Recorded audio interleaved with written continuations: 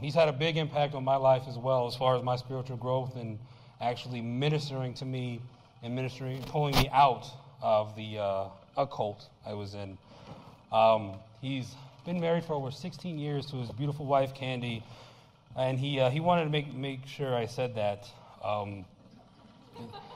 They have 3 wonderful children, and one kind of subpar kid, Sage. Where's Sage? There's Sage, yeah. I threw that one in there for Sage. Stellar actually gave me money to say that one. So I'm talking about my pastor, Jeff Durbin. He's the one of the hosts of Apologia Radio. He's the one of the founding pastors here of Apologia Church. It started as Apologia Christian Ministries, an apologetic outreach to the cults, and he's still going out. I think it's been over 20 years. He's been going to the Mormon Temple out here in Mesa, Arizona, and loves to meet new people, and does not waver. That's one thing I'll tell you about him. It doesn't matter how big you are. I found that out at the abortion mill when we went out one time. Somebody came and Jeff didn't move. That's the last I saw of Jeff. When I came back, he was still standing. So, pretty tough guy. But again, you guys, please give Jeff a warm welcome as we bring him up, Mr. Jeff Durbin.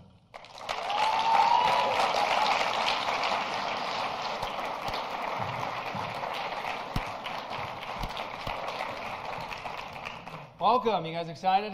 Yeah. Me too. Thank you guys. Some of you guys traveled a long distance to get here, and we just feel blessed to have you guys. So we're grateful and thankful to God to be able to do this conference and talk about some important things. And so Joel actually gave me my assignments. And when Joel gives me my assignment, I say, okay, all right, I'll do that. I'm to speak to you today about the kingdom of the Messiah and the law of God. And I was told to do it in an hour. Which, if you know me and my sins in this area, it's easier for a camel to enter the eye of a needle than for Jeff Durbin to preach for 1 hour. But we're gonna try. If you would, open your Bibles to Acts chapter 17. Acts 17. We'll get into the Word of God. I'll read the passage and then we're going to pray together. Acts chapter 17.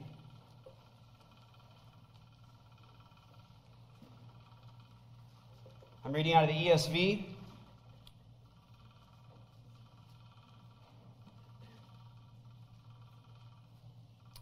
Starting in verse 2. And Paul went in, as was his custom, on 3 Sabbath days, and he reasoned with them from the Scriptures, explaining and proving that it was necessary for the Christ to suffer and to rise from the dead, and saying that this Jesus, whom I proclaim to you, is the Messiah.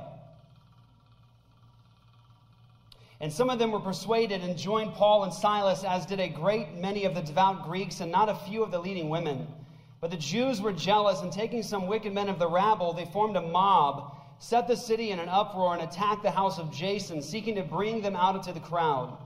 And when they could not find them, they dragged Jason and some of the brothers before the city authorities, shouting, "These men who have turned the world upside down have come here, and they are all acting against the decrees of Caesar, saying that there is another king, Jesus." And the people and the city authorities were disturbed when they heard these things, and when they had taken money as security from Jason and the rest, they let them go. Thus far as the reading of God's word. Let's pray. Father, I want to pray that you would bless, God, this message, this conference, these people, Lord, those that hear the message. I pray, God, that you get me out of the way. I pray, Lord, that the words that are spoken, Lord, would be guarded by you, that you would guard us all from error, God, that you would teach by your Spirit, that you would, Lord, illuminate, God, that you would open our eyes to your truth, that you would allow the good news of the kingdom to set in our hearts, God, as an anchor, that you would bring boldness, confidence, truth, clarity, Lord, out of us as a people, the people of God, Lord, that you would bring your good news, the good news of Christ as King and salvation in him, the good news of your kingdom, that you would bring that, Lord, into this generation, that it would change hearts and minds and open eyes, that by your Spirit, God, You would draw your people out of the world, out of darkness into light. That you, Lord Jesus, would be magnified, glorified, that you'd be exalted to the ends of the earth, that your fame would increase exponentially throughout the world through, God, this little conference and the work you do here. I pray, God, that you're glorified. I pray that we would get out of the way, that people would forget our names and remember Christ's, and that the good news of the kingdom, the good news that Christ preached, the good news of the apostles, the good news of God would be heralded in clarity once again in this generation, that light would break into darkness. You would change the world, God, for your glory, God, and by your grace through Christ and Christ alone. In Jesus' name, amen. The message of the kingdom was on the hearts, on the minds, on the lips of the early apostles. The early Christians had a clear communicated message. If you look through the book of Acts, you see this constant exaltation of Christ, who is the Messiah, who fulfilled the plan of God. All the prophecies of Messiah fulfilled in Christ. Jesus has come, not as a novelty, but part of the plan of God. He's actually arrived. The Messiah has come. He is raised, seated at the Father's right hand, putting all his enemies under his feet. The book of Acts is heralding the message that was anticipated. The Messiah was coming to bring salvation, not just to Jews, but to Gentiles also. Salvation was coming now. Jesus was actually reigning now. The good news of salvation, the good news of forgiveness. Jesus is the King. The early Christians knew it.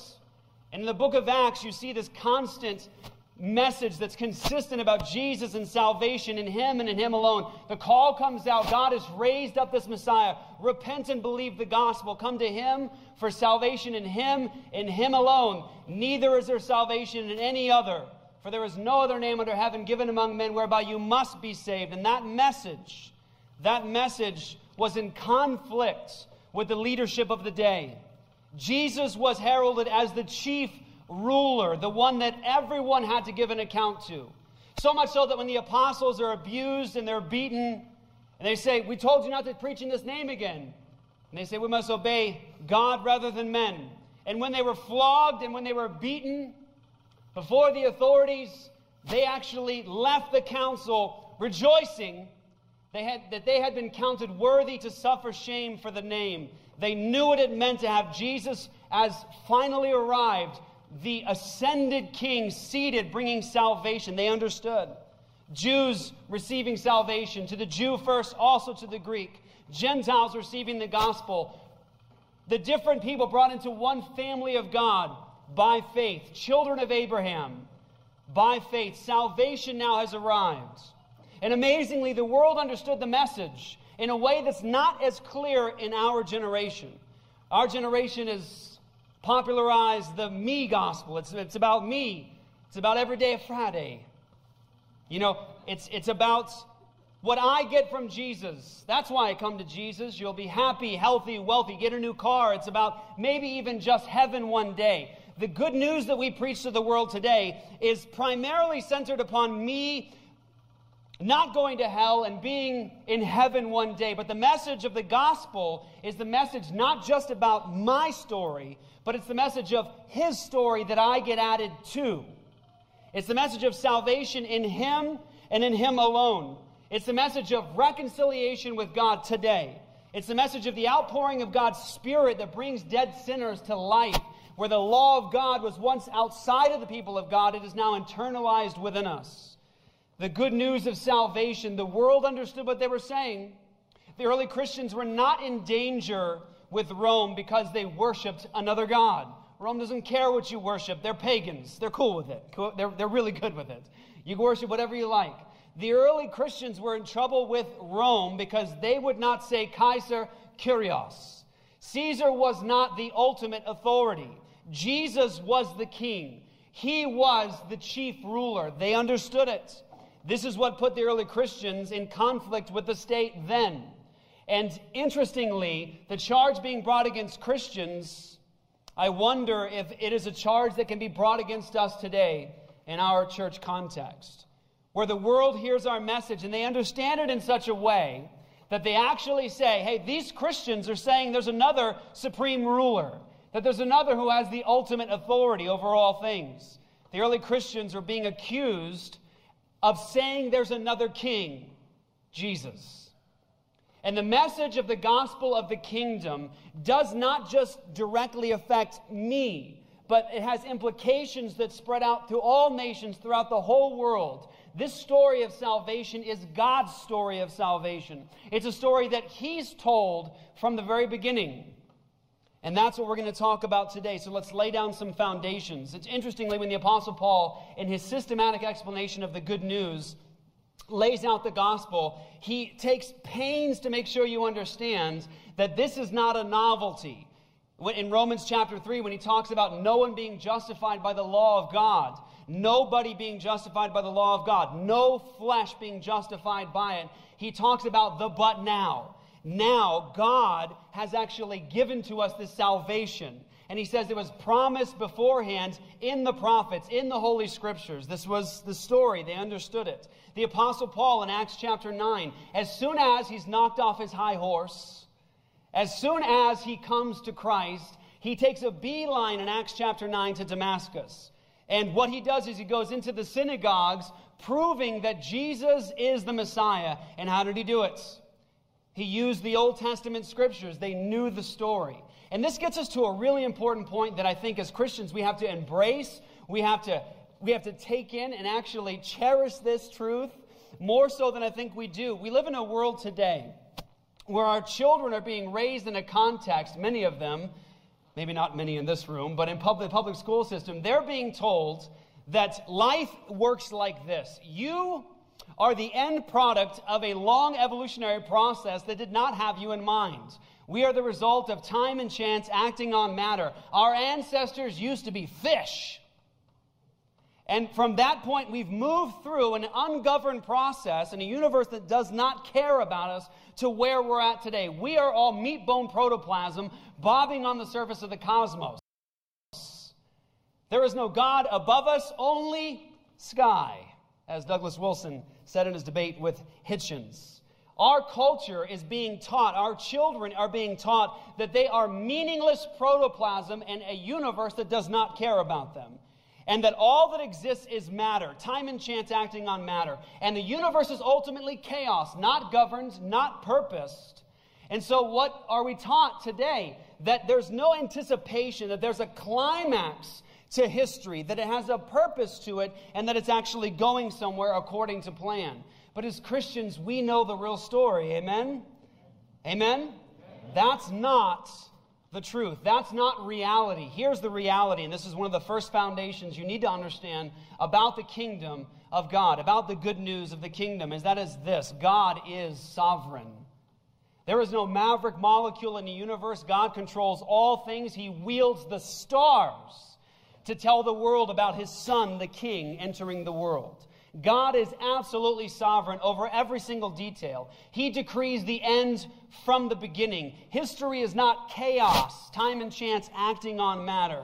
History is not like the pagans think, working in cycles. History is on a line that is carried along by God, the sovereign God who created all things. That's the real story. And God has actually condescended. He's actually spoken to us. God loves sinners so much, He loves the rebels so much, that He enters into His own creation of the rebels and He tells them about Himself. And He doesn't just reveal things about Himself, He tells them what His plan is for redemption. He tells them what He's like. We've got the story, a God who talks to us. We have His word, and He tells us His plan. God is sovereign. A couple verses, although I anticipate in this room we're probably some hardcore pipe-hitting Calvinists, amen? Right? So this is just for fun, all right? This is just like, yay, I know that verse. Daniel chapter 4, verse 35, here's the verse. All the inhabitants of the earth are counted as nothing, and He does according to His will among the host of heaven and among the inhabitants of the earth, and none can stay His hand and say to Him, what have you done? God is sovereign in heaven and on earth. Let me say it again, because sometimes we don't take in the truths of Scripture and think about their implications, and I hope to show a little bit about that today. God is sovereign in the heavens above, listen closely, and among the inhabitants of the earth. Let me just say this as a side, really briefly. People have said to me, well, how can you be a post-millennialist and believe in the victory of Jesus within history when you see the world the way that it is? And my answer is this: I don't interpret the Bible through the culture or the circumstances. God has told us what history is like, what it's about, and He's laid something down that gives me a lot of assurance. He says this: I do according to my will, in heaven and on earth. No one can stay God's hand and say, what have you done? God is the sovereign. Amen? And there's more. Isaiah 46:10, declaring the end from the beginning and from ancient times, things not yet done, saying, my counsel shall stand, and I will accomplish, listen, all of my purpose. God has His plan of redemption to bring about the glory of His Messiah through the redemption of sinful people. That is His purpose. He has predestined a people for salvation in Jesus Christ. That is His purpose. And God says that His counsel shall stand, and I will accomplish all of my purpose. Listen closely to this. Nobody can thwart God's purposes. It's interesting. Two men heavily influenced my thinking, pointing me to Scripture. Dr. James White, one of my heroes of the faith, someone I consider a friend. I love the man. He's heavily impacted my thinking. Number one, Dr. White impacted my thinking in the area of the sovereignty of God. He made me a hardcore pipe-hitting Calvinist. So thank you, Dr. White. Okay? Number two, Dr. Greg Bonson heavily influenced my thinking about what God promised that the Messiah was going to do in history in rescuing the nations. Number one, watch this. The sovereignty of God tells me that God has the power to save the world. And the Scriptures show us that God says He's actually going to do it. We have that promise. Number three, why should the nations say in Psalm 115, 2-3, why should the nations say, where is their God? Our God is in the heavens. He does all that He pleases. Now, interestingly, if you know Psalm 115, it's really interesting. It's kind of a mocking moment.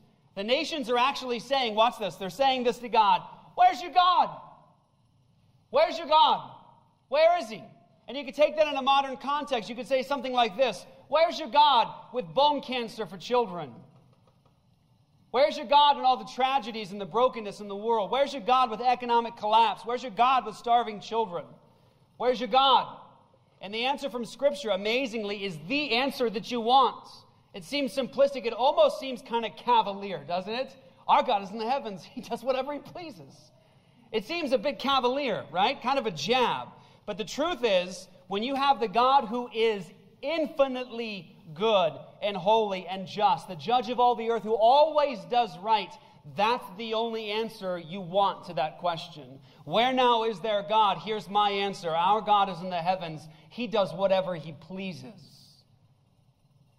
God is sovereign. Last verse, Ephesians 1:11. In Him we have obtained an inheritance, having been predestined according to the purpose of Him who works all things according to the counsel of His will. God works all things after the counsel of His will. All things? All things. You know what it means in the Greek? All things? All things. Everything He works after the counsel of His will. Favorite verse of Christians, I hope you know it. It's in your heart. Romans 8:28. What? God causes what? All things. Come on now. God causes all things to work together for good to those who love God, those who are called according to His purpose, according to His purpose. Here's the first foundation we need to grasp about the kingdom of God in history. It must be laid down. It has to be underneath us. We've got to be standing on this. Our God does whatever He pleases. He is the sovereign. He wields the stars and every molecule. Everything is in His hands to bring about His glory and His purposes. Now, when we think about what God has done in revealing himself to us in his plan, we need to think about what the scriptures actually say. It's amazing to me. I wasn't raised in a Christian home, in a Christian context, and so it really was a stunning thing for me. When I first heard the gospel, I got to see, I got a little book from D. James Kennedy, a little book, and it was just all the verses in the Old Testament, not all the verses, but a lot of the verses in the Old Testament where God had told us the specifics of Jesus coming. It's really compelling to me. I find it awing when I find an atheist saying, you don't have any evidence for God. Not only is there just evidence all around him, and we know he's suppressing the truth of God, but when you look at the messianic prophecies of Jesus, it is earth-shattering. It gives you goosebumps. It changes your whole life. The Old Testament, God told us every detail about the Messiah necessary to know him as Savior and as Lord. Everything about him, who he is, what he was going to accomplish, why he was coming, when he was actually coming. These are prophecies laid down long before Jesus actually touches the earth. It's absolutely fascinating. I tell the story oftentimes about a young Jewish girl whose parents were immigrants I was ministering to in a hospital. She came to me one day, she said, hey, I don't want to talk about Jesus with you. I'm a Jew. And so I said, okay, well, let's sit down and let's talk about, your case. And she was a patient of mine. And so after a little bit of discussion, she says to me, she said, oh, okay, tell me about Jesus. I said, yes, okay. All right. Okay, so I said, here's what I'll do for you, okay? I want to show you that Jesus is in fact Mashiach, that he's the Messiah. And I'm going to do it without appealing to the New Testament at all. I just want to show you that Jesus is in fact the Messiah, using only the Old Testament scriptures that you and I both agree to, the Torah, the Tanakh, and everything else. And she says, I don't think you're going to be able to do that, but give it a shot. So 2 weeks, I'm ministering to this young Jewish girl for 2 weeks. And after about 2 weeks of just getting into Isaiah and to Daniel and to Micah and all the passages in the Psalms and the Old Testament and Moses, amazingly, this young Jewish girl who was the daughter of immigrants from Israel, parents were in the Israeli army, she calls her mom on the phone and she says, Mom, I think I'm believing in Jesus. And her mom says to her, no, we don't do that. We don't believe in Jesus. We're Jews. Shalom. And she says, well, Mom, I'm only looking at the scriptures that we believe in, and it's pointing right to him. Is there any good reason to believe that Jesus is not the Messiah? And her mom was quiet, she told me on the phone. 30 seconds of silence, awkward silence. And finally, she got annoyed by that, and she said to her mom, Mom, is there any reason to believe that Jesus is not the Messiah? What is it? Is there any reason? And her mom said, no. And see, that's the story. The clarity with which God communicated Jesus coming is something that cannot be avoided. But I want to say something very, very important that needs to be hung on to right now. God did not simply promise us a person who was coming to bring salvation to sinners. He promised us a king who was going to bring salvation to the ends of the earth. The Messiah was not just about bringing private salvation to individual sinners. The Messiah was coming to bring redemption to the ends of the earth, to destroy all the works of the devil, and to destroy death. The Messiah was coming to do what we could not do in ourselves. It's a whole story of salvation, and I want to give you a few of those themes. The promises, number one, and most of you guys know these things, but you need to hang on to them. The promise to Abraham was that he would have descendants as numerous as the stars. Genesis 15:5, Genesis 22:17, Genesis 26:4. Abraham will have descendants as numerous as the stars, and that is really interesting to me. It's really, I think, amazing. If you ever go out to, like, say, a cruise ship, maybe one day we'll have GGC 16 on a cruise ship. What do you guys think about that? That sounds good to me. I like that. For the conference. Okay? But if you've ever been on a cruise ship and you go out into the ocean where there's no more light pollution, you actually look up to the stars, it really is stunning. It's something we miss a lot living in the city and with all the light pollution. You don't get to see really the glory of God in the way that I wish we could see all the time. The stars in the heavens, you can't even begin to calculate them. And amazingly, if we think about Abraham's day, probably very little light pollution. And God tells Abraham, look up. That's how your descendants are going to be, as numerous as the stars. And what is that supposed to speak to us? Of failure in history, a few stars, a lot of stars, or stars that you can't even begin to imagine. So many stars, it becomes difficult to imagine. How can I begin to calculate this number? It is such a massive amount of descendants. That's supposed to shout at Abraham, victory. Descendants as numerous as the stars. Next point, Shiloh, Genesis 49:10. This is very important. I want you to see it. Genesis 49:10, Old Testament, first book of the Bible. Genesis 49:10. Go ahead and get there. Interestingly, you guys know the passage where Jesus confronts the religious leadership of his day. He says to them, if you believed Moses, you would believe me because he, what? Wrote about me. And so when we look in the writings of Moses, the first 5 books, we can see Jesus in those books. But Genesis 49:10 is a very important passage, speaking about the kingdom and the Messiah. Genesis 49:10, the scepter shall not depart from Judah, nor the ruler's staff from between his feet until tribute comes to him. Listen closely to this. And to him shall be the obedience of the peoples. Mark that down. The promise according to Scripture not only is that Abraham's descendants would have Abraham would have descendants as numerous as the stars, but that this Shiloh who would come would actually have the obedience of the peoples. That was part of the promise. That was the expectation. Interestingly, as a theme you want to see in the background, 1 Samuel chapter 8 and chapter 11, the people of Israel have God as their king. They have God as their king. He's revealed himself to them. He's given them graciously his law. He's revealed to them his character. His law was given as a gift to his people. It was supposed to be their wisdom in the sight of the peoples. And God is their God, their king. And the people of Israel see the surrounding nations, and interestingly, they fall into a trap. 1 Samuel chapter 8, they want a king like the other nations. And Samuel perceives that as sinful. And God essentially agrees with them and says that it is sinful, that he's their king. And he says, well, I'll give them a king. And when God gave his people a king, an earthly king over them, in that way, it was a curse upon them. He warned them, you're going to have these consequences. You're going to take your kids to war. All this is going to happen to you. So God giving the people of Israel, his people, a king, was actually a curse, a punishment upon them. Because what does he say? He says, I'm their king. I'm their king. Think about that as a theme for a moment. God promised that he was going to send a Messiah who would be the king over his people forever. And yet God tells his people, I'm your king. Think about that. Next point. And there's so many, I can't even begin to scratch the surface, but let's take a smattering of verses here. I think it's important. Psalm chapter 2. Psalm chapter 2. Interesting passage you need to grab hold of. I want to just show you a few points here out of this passage. Psalm 2:4, he says, he who sits in the heavens laughs. The Lord holds them in derision. Speaking about those who come against the Lord and against his anointed. Then he will speak to them in his wrath and terrify them in his fury, saying, as for me, I have set my king on Zion, my holy hill.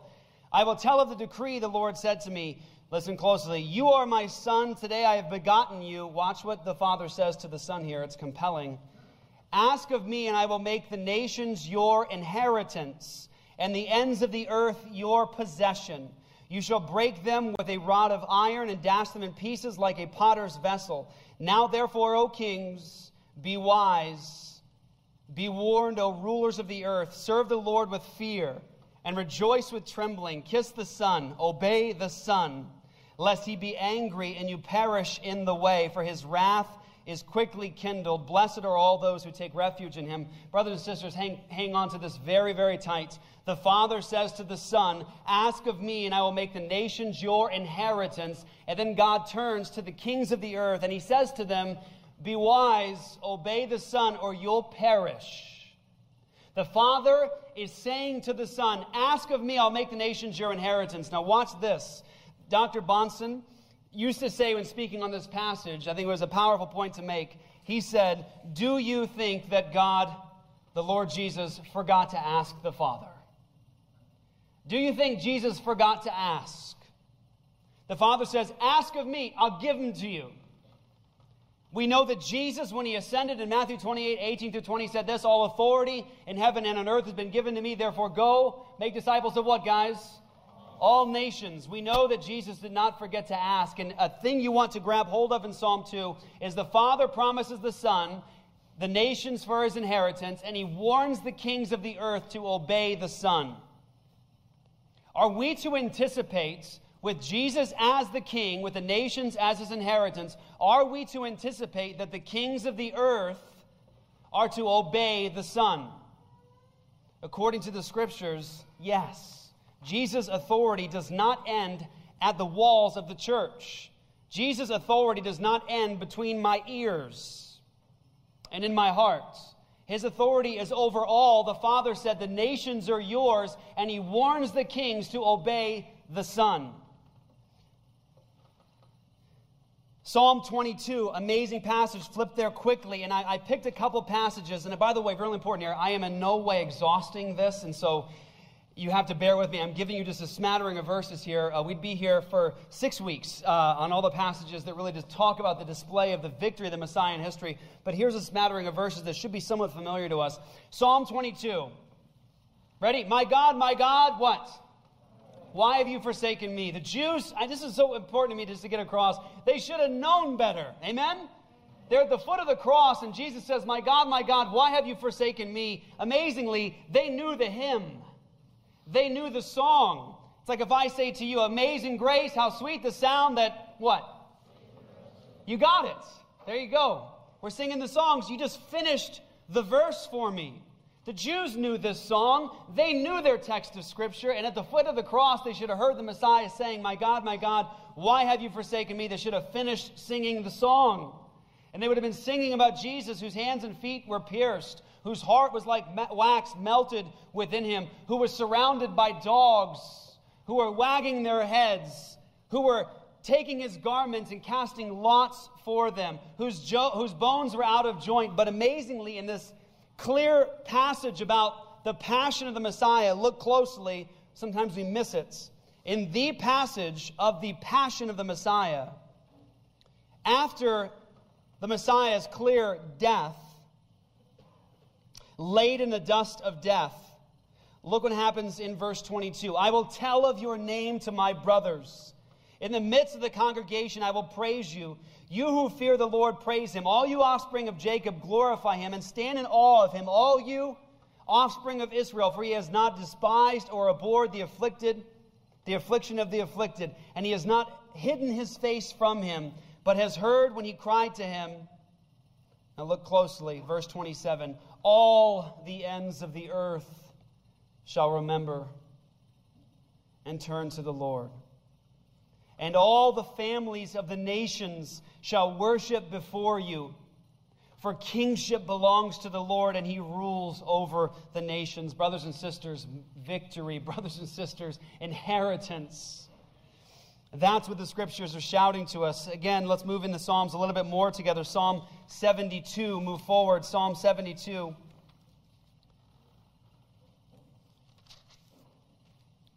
Verse 5. May they fear you while the sun endures, and as long as the moon throughout all generations. May he be like rain that falls on the mown grass, like showers that water the earth. Brothers and sisters, that gets everything wet. Do we have any question about how far-reaching Jesus' dominion is? The Bible talks about his reign and his dominion as getting everything wet. Psalm 72. Again, in his days, verse 7, may the righteous flourish and peace abound till the moon be no more. May he have dominion from sea to sea and from the river to the ends of the earth. May desert tribes bow down before him and his enemies lick the dust. May the kings of Tarshish and the coastlands render him tributes. May the kings of Sheba and Seba bring gifts. May all kings fall down before him. Listen closely. All nations serve him. Brothers and sisters, where did we ever get the idea that Jesus fails in history? All the families of the earth, all the nations, he has dominion. Water getting everything wet. Descendants as numerous as the stars. To him is going to be the obedience of the nations. And you can't tell me that believing the opposite has no effect on our witness as a church in this world. It does. It does. Moving forward. Powerful passage. Many of you guys know it. I hope you do. Psalm 110:1. Psalm 110:1. Most of you don't even really need to read it. And here's possibly why. This passage was a favorite passage of the apostles, and that should basically have us grab hold of something. Brothers and sisters, listen closely. Psalm 110:1 was a favorite passage of the apostles. Why is it the apostles are quoting this passage so much? One of the most quoted passages from the Old Testament into the New Testament. The apostles loved this verse, and here's why. This verse codified what the entire Old Testament talked about when it came to the Messiah. Psalm 110:1. The Lord said unto my Lord, what? Sit at my right hand until I make your enemies a footstool for your feet. And we have to ask the question, did Jesus ascend? Yes or no? Is Jesus seated at the right hand of the Father? Yes or no? The Apostle Paul in 1 Corinthians 15 puts Jesus at the right hand of the Father, seated on his throne, and the Apostle Paul has him currently reigning, saying that he is putting all his enemies under his feet. The last enemy is death, and that's when Jesus delivers the kingdom over to the Father. Brothers and sisters, again, I ask you, where did we ever get the idea that Jesus does not win all the nations? Psalm 110:1. Now the prophets. And I'm going to go quickly here. I'm going to give you some verses. It's my job today, my duty today, to lay down some foundational things for you guys. Isaiah chapter 2. Grab hold of that passage. Go back to it later. The promise is that in the last days, God would have his mountain raised up above all the mountains. Listen closely. And listen, all the nations would stream to it. And I love this. Water does not stream up mountains, does it? Which direction does water go on a mountain? Down. And the promise of God in Isaiah chapter 2 is that God was going to raise up this mountain that all the nations stream to. How does water come up a mountain? Here's how. It's drawn. It's drawn. God in his sovereignty is going to draw his elect up to his mountain. And the promise in Isaiah 2 was that the law would go forth from Zion. You have salvation, the nations coming, and the law itself going forth from Zion. That's Isaiah chapter 2. Isaiah 9, famous Christmas verse. You like it? I love it. It's on my Christmas cards.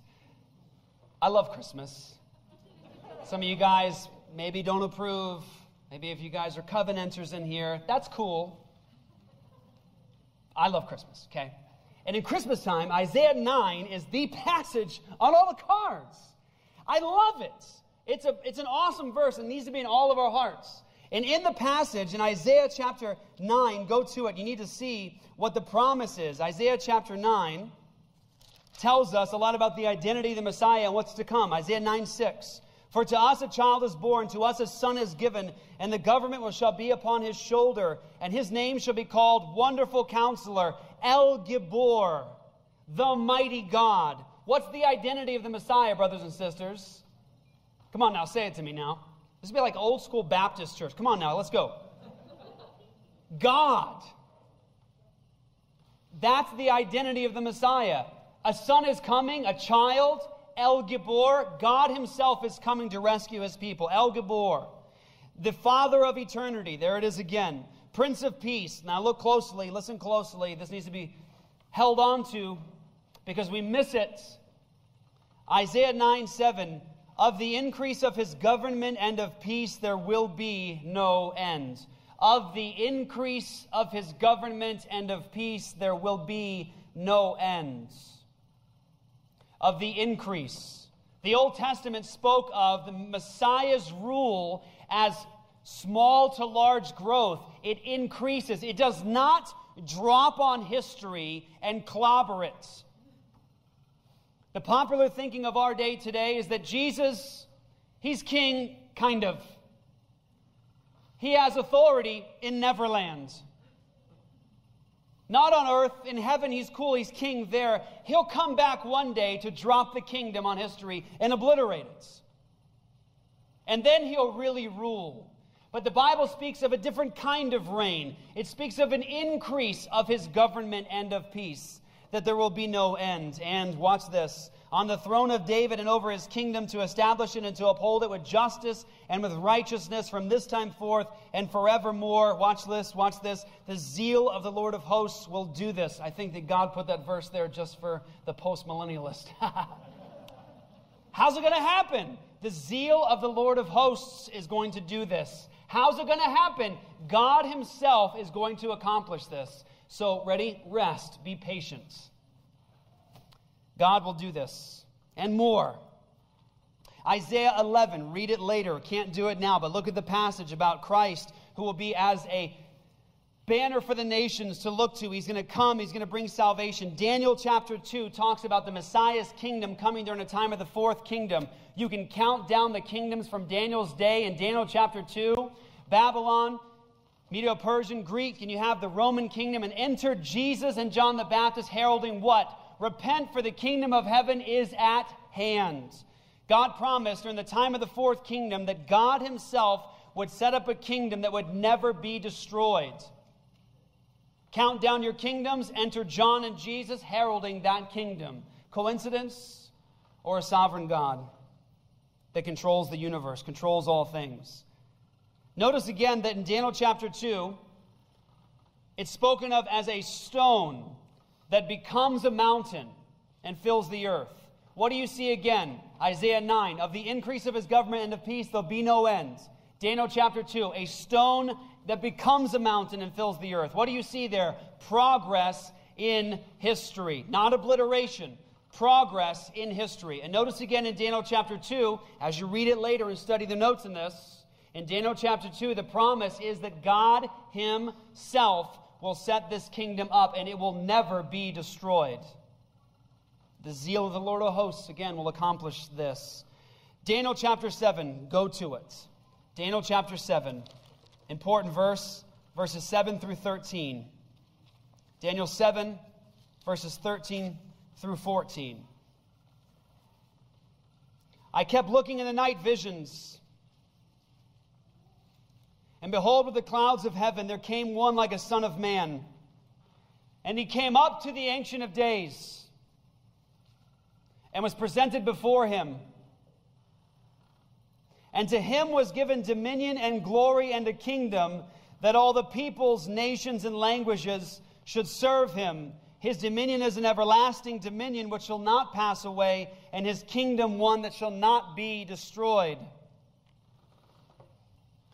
Brothers and sisters, this is the story. All the nations, the obedience of the peoples, the knowledge of God covering the earth like the waters cover the sea. He has dominion from sea to sea, from the river to the ends of the earth. The obedience of the peoples, descendants as numerous as the stars. All the peoples, nations, languages serving him. He comes up to the Ancient of Days and presented before him. His dominion is an everlasting dominion which will not pass away, and his kingdom one which will not be destroyed. Now follow the story. Jesus enters, accomplishes redemption, and interestingly, the last piece we have in Matthew 28 is when he says to his people, all authority in heaven and on earth has been given to me. And I need to say it again, because we don't always catch it, do we? All authority in heaven and where? And where? Key part of this conference. Pause for a second. Key part of this conference is just that truth. Who's in charge here? Who is in charge here? Jesus has all authority in heaven and on earth. And he went which direction, brothers and sisters? Up. That's fulfillment of Daniel 7. He came up to the Ancient of Days and was presented before him. Now, Jesus tells us, go get the nations, baptize them in the name of the Father, the Son, and the Holy Spirit, and teach them to what? Obey. That's the story. Now, moving forward through some shadows, I got to share it with you because I think it's beautiful. Adam, the first Adam, is the image of God in God's garden. He's told to take dominion over the garden, to cultivate it. Death enters in a garden. Adam was naked and shamed and should have stayed that way. Death enters in that garden. God covers Adam, promises the Messiah, the promised seed, and he covers Adam and Eve's nakedness. Adam should have stayed dead in that garden. He should have stayed naked. He was told to take dominion, to cultivate God's garden. He was the image of God in the world, and he failed. He sinned against God. Move forward to Jesus. It's glorious. Jesus, the promised Messiah, the King, the second Adam, our representative, perfectly obeys God's laws. Amen?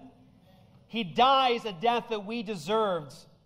He goes into a garden tomb, and where does our Savior, the second Adam, the perfect image of God, where does he conquer death? In a garden. Adam died, was naked, and God covered him. Jesus, our substitute, died naked and shamed and stayed that way. Conquered death in a garden, and this is significant. As the second Adam, the image of God, what we were supposed to be, when he gets out of that tomb in that garden and he's spotted first, they mistake Jesus as the gardener. And I love it. It's almost like as Christians we just miss it. Like John just goes, and she thought he was the gardener. Because there's gardeners. What would lead you to believe that somebody's a gardener? What are they doing?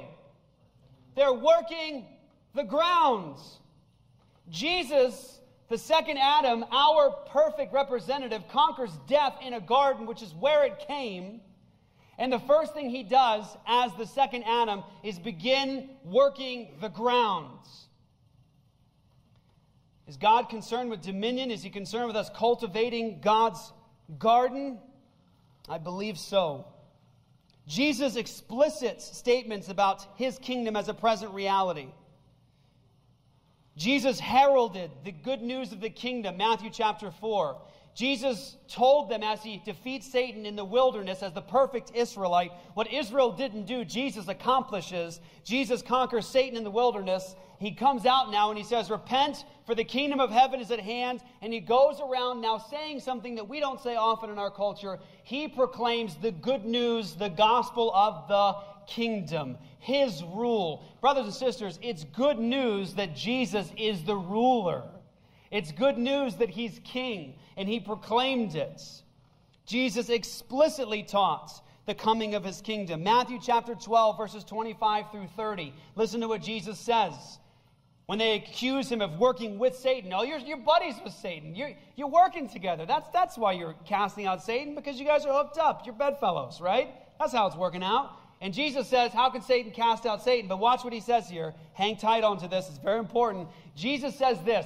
If I cast out Satan by the Spirit of God, then the kingdom of God, watch, has come upon you. Now let's follow it through logically. If I cast out demons by the Spirit of God, then the kingdom of God has come upon you. Here's the question. Did Jesus cast out demons by the Spirit of God? Yes or no? Yes. So the answer to Jesus is his kingdom had come upon them. Matthew chapter 16, verse 28. Jesus taught that there were some standing there who would not taste death until they saw the kingdom of God, the rule of God, come with power. There's the timing.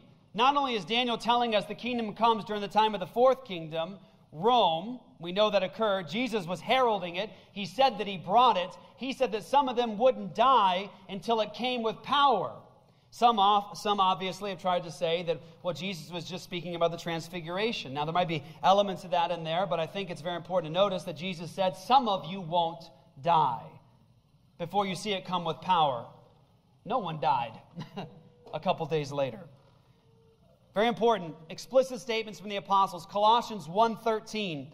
He has delivered us from the domain of darkness and transferred us to the kingdom of his beloved Son. Revelation 1:6. And he has made us to be a kingdom, priests to his God and Father. To him be the glory and the dominion forever and ever. Amen. I want you to listen to the Apostle Paul. Romans, good book. Amen. Very good. Okay? Luther said that every Christian should have Romans as part of their daily diet. I agree. I love it. Very important. The Apostle Paul was trained under Gamaliel. He knows his scriptures. Would you agree? He knows the story. he said it was promised beforehand in the Holy Scriptures concerning God's Son. And at the beginning of Romans 1 and in Romans 16, the Apostle Paul bookends his systematic explanation of the good news with a very, very important truth. That what they were doing was bringing this gospel to bring about the obedience of faith among all the nations. Romans 1, to bring about the obedience of faith among all the nations. Romans 16, to bring about the obedience of faith among all the nations. Genesis 49:10, to him shall be the obedience of the peoples. The Apostle Paul knows the story. We are not aiming as Christians to start Bible studies in basements only. Please do. Bible studies in Starbucks, Bible studies in backyards, Bible studies at Peter Muth's house, Bible studies with bacon, Bible studies. Okay, good, okay, right. But the goal is the nations and the obedience of the nations. Amen? Here is the summary of what we're saying. 1 Corinthians 15. Here's what we are saying. Here's what we're heralding. Here's what we're saying we want in the hearts and minds of Christians. 1 Corinthians chapter 15. People say, what is your hope? What are you saying is ahead of us? Here it is. 1 Corinthians 15.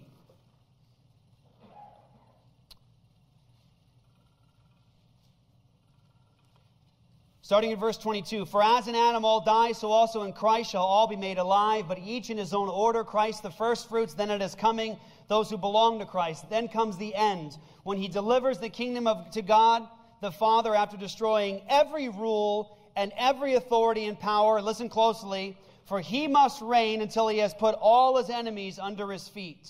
The last enemy to be destroyed is death. So what are you saying? That.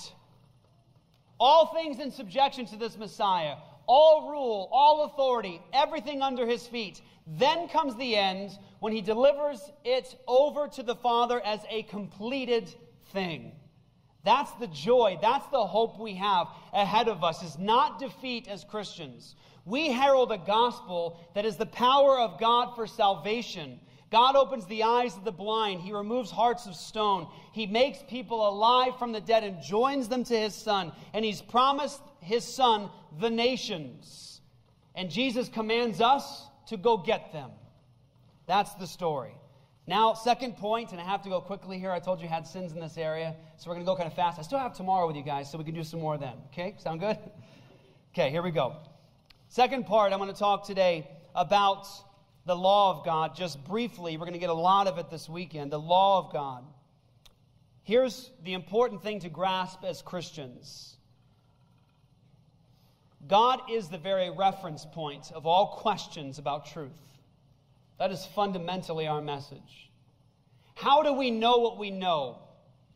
It's compelling. Are you ready? Very philosophically rigorous and tough. It's very detailed, very large. How do we know what we know with certainty? Here it is. Ready? God said so. Because God says. We believe that God has revealed himself and he's spoken. He's told us about himself. He's told us about his plans. God is the very reference point of all questions of truth. Proverbs 1:7. The fear of the Lord is the beginning of knowledge. Fools despise wisdom and correction, but the fear of the Lord is the beginning. If we don't start our thinking with God, we are reduced to absurdity. We're reduced to foolishness. You're going to get a lot of that this weekend, right? Some of you guys are waiting for Cy. You're like, I'm waiting for Cy to say that. Because that's his thing. How do you know what you know? How can you be certain about anything? Here as Christians, we have certainty about what is true, about what is justice, because God's revealed himself. God is the very reference point. He's the starting point. And when it comes to law, you're either going to have autonomy or theonomy. Theos nomos, God's law. We're either going to have self-law, we're going to have man's law, or God's law. There's no in-between because there's no neutrality, brothers and sisters. God's revealed himself. He's told us what he's like. He's talked about justice. He's talked about righteousness. He's talked about sin. We know what he said. He's the reference point. That's our contention. God's law or man's law. And what we want to say is we want to start all of our thinking with God. We want to be on the rock and not on the sand. Jesus says there's two kinds of people. There's a foolish one and a wise one. Two kinds of foundations, a rock and sand, ultimately sinking sand. And there's two destinations, desolation and one that makes it through. We're saying that God's the very reference point. When he speaks truth. We stand on his words, and we want to stand on the rock. Very important. Here's what we're not saying in this conference, that the law of God can justify anybody. Now, I need you to grab hold of that. Very important. Highlight it right now on your page. Just stand in your seat, do a little dance so you remember that I said it. The law of God can justify nobody. Galatians chapter 1 clearly states that to preach another gospel is anathema. And it's clear in the book of Galatians that the controversy surrounds faith in Messiah alone, or faith in Messiah and works of law, or a work of law. A combination of the law of God and faith in Messiah for justification before God. And the Apostle Paul says in Galatians 5, what? Christ has become of no effect to you. Whosoever attempts to be justified by law, you've fallen from grace. Galatians 3, you're under the curse of the law to fulfill all of it, if that's what you do with the law. We believe that a mixture of faith in Christ and any work of law whatsoever is a damnable gospel. We believe that to mix faith and works for salvation is not a gospel. It means death. My friend said before, to preach a false gospel is to commit eternal murder, and I agree. The law can justify nobody. We are not saying that there are not changes of administration or in the laws of God as he's defined it. It's very clear in Scripture that there are majestic, awesome changes in the law. For example, we no longer have a temple. We no longer have a priest who's offering sacrifices for us and for himself because he's also a sinner, and then he dies and another guy takes his place. We're no longer offering those sacrifices. We're no longer doing those things that were pointing towards Christ in the law. Jesus has fulfilled those. We have a heavenly city. We have a temple not made with hands. We have a sacrifice once for all that allows us to get before God with bold and confident access. We have a righteousness that is not our own. Through faith, we are forgiven. We have eternal life. Amen? That's awesome, right? Praise God for that. But we are not saying there aren't changes that God has in the new covenant. Here's what we are saying. Fundamentally, Jesus is the King. Here's what we are saying. Jesus has all authority in heaven and on earth. There is no realm, no place where Jesus does not put his finger on it and say, mine. We are saying that Jesus has all the authority in my life, over my body, over my mind, over my thinking, over my children, over my wife, over my family, in my church. And we are saying that Jesus has authority in the area of civil government as well. That he gets to tell them no. That he gets to tell them yes. That when we have questions about how society is to operate, when we have questions about what true justice is, we say, go to the standard. God has spoken. This is his word. This is his law. This is what is true. This is what we stand on. And we warn the world, be wise, obey the Son, or you'll perish when his wrath is kindled.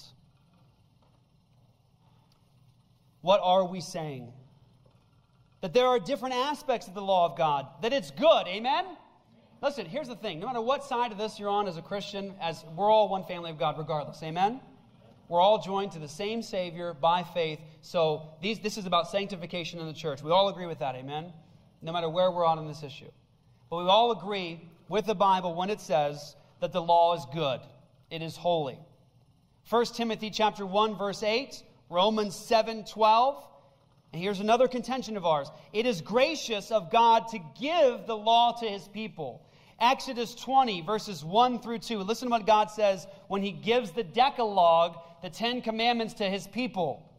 He says, I am the Lord your God, who brought you out of the land of Egypt, out of the house of slavery. This is not God laying down oppression upon his people. He's saying, I am your God. You're my people. I took you out of slavery. I redeemed you. So when God gave the law to his people, it was an act of his own condescension and grace. Are there aspects of the law that are condemning on fallen people? Absolutely. Fallen people cannot submit to the law of God. And it is a curse upon people who cannot accomplish it. And that's where Christ comes in. Amen? That's the glory of the gospel. But the law itself is not bad. It's not oppression. It's not tyranny. It reflects the very nature of our God. God is love. Amen? Love does no harm to its neighbor. Jesus says the greatest commandments, love God with heart, soul, mind, and strength, and love your neighbor as you love yourself. All of the law and the prophets built upon those two. What is the law built upon? Ready? Love. Love for God, love for neighbor. Here's what we're promoting as theonomists. We are promoting salvation only in Christ and a society that is ruled by love. Love for God, love for neighbor. Psalm 119:29, put false ways far from me and graciously teach me your law. Graciously teach me your law. Your law is my delight. That's the heart of the believer. That's what God was doing in us. That's what he is doing in us as believers. The law has gone from stone tablets outside of dead, fallen people to now being brought into our hearts and minds by the living God, raising us from death to life. Now we have not written code outside of us, but a law internalized within us. The law was supposed to be the light to the world, Deuteronomy 4:5-8. God says, this law, the nations are supposed to look at you, and they're supposed to say, what kind of people that has a God so near to it as you guys, and has a law so righteous as this? It's meaningful. Brothers and sisters, you can't say it's not meaningful today. I just watched a video. Joel and I were talking. I watched a video recently by accident. In a foreign nation, people surrounding a man with his hand down on a board, and they're chopping this man's hand off for theft. I say love for neighbor compels me to say something about that. I say love for God and love for neighbor compels me to say something about that. To say that that's not righteous. And if someone says, well, what is righteous? We're not to fall back into autonomy as Christians and just be white noise with the rest of the world. Here's what we say. We've got a rock to stand on. We know what justice is. We know what righteous decrees are. We know what God says is the just penalty for that crime. The world is supposed to look into Israel and say, what kind of God is this that has laws as righteous as this? And this is finally what I want to end on. The flow of history. Isaiah 2 promises that in the last days, when God brought the nations up, the law would go forth from Zion. Jeremiah 31, verse 31. The promise is that in the new covenant, God would take his law now and he would write it within his people. He would forgive their sins. He would remember them no more. And I love this. A little bit of post-millennialism for you guys. So here we go. Ready? This is the right place to do that. Amen? Right? Yes? No? Okay. Okay. You will no longer have to teach your neighbor saying, know the Lord, for they'll all know me from the least to the greatest. Ezekiel 36. We know the passage. We love the passage. Ezekiel 36. promises that in the new covenant, God would do something. He would sprinkle clean water on you so you'd be clean. He would cleanse you of all your idols. And he says that he would put his Spirit within you, removing the heart of stone, giving you a heart of flesh, and watch this, causing us to observe his statutes. Brothers and sisters, watch. The story is Messiah comes, brings redemption to the whole world, and it doesn't just contain that. It contains the truths about what God is doing to raise up dead sinners to life and to indwell them by his Spirit, so that what they could not do before in the new covenant by the Spirit of God, they now can do. His law. They fulfill the righteous requirement of the law now in the Spirit, no longer in the flesh. And our argument is this: Jesus is king. He has all authority. He's the standard. The kings are to obey him. We are to obey him. Our call to the world is repent and believe the gospel. We say it into every area, every category, every person. Repent and believe the good news. Repent and believe the good news.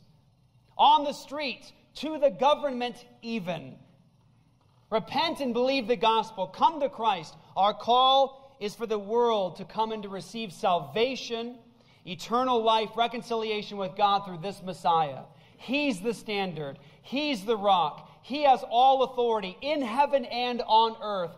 That's the message of this conference. Let's pray. God, I pray that you continue to bless, God, as we hear from your word, Lord, and we fellowship together. I pray, God, you'd bless us as a church to be sanctified, to be grown by you.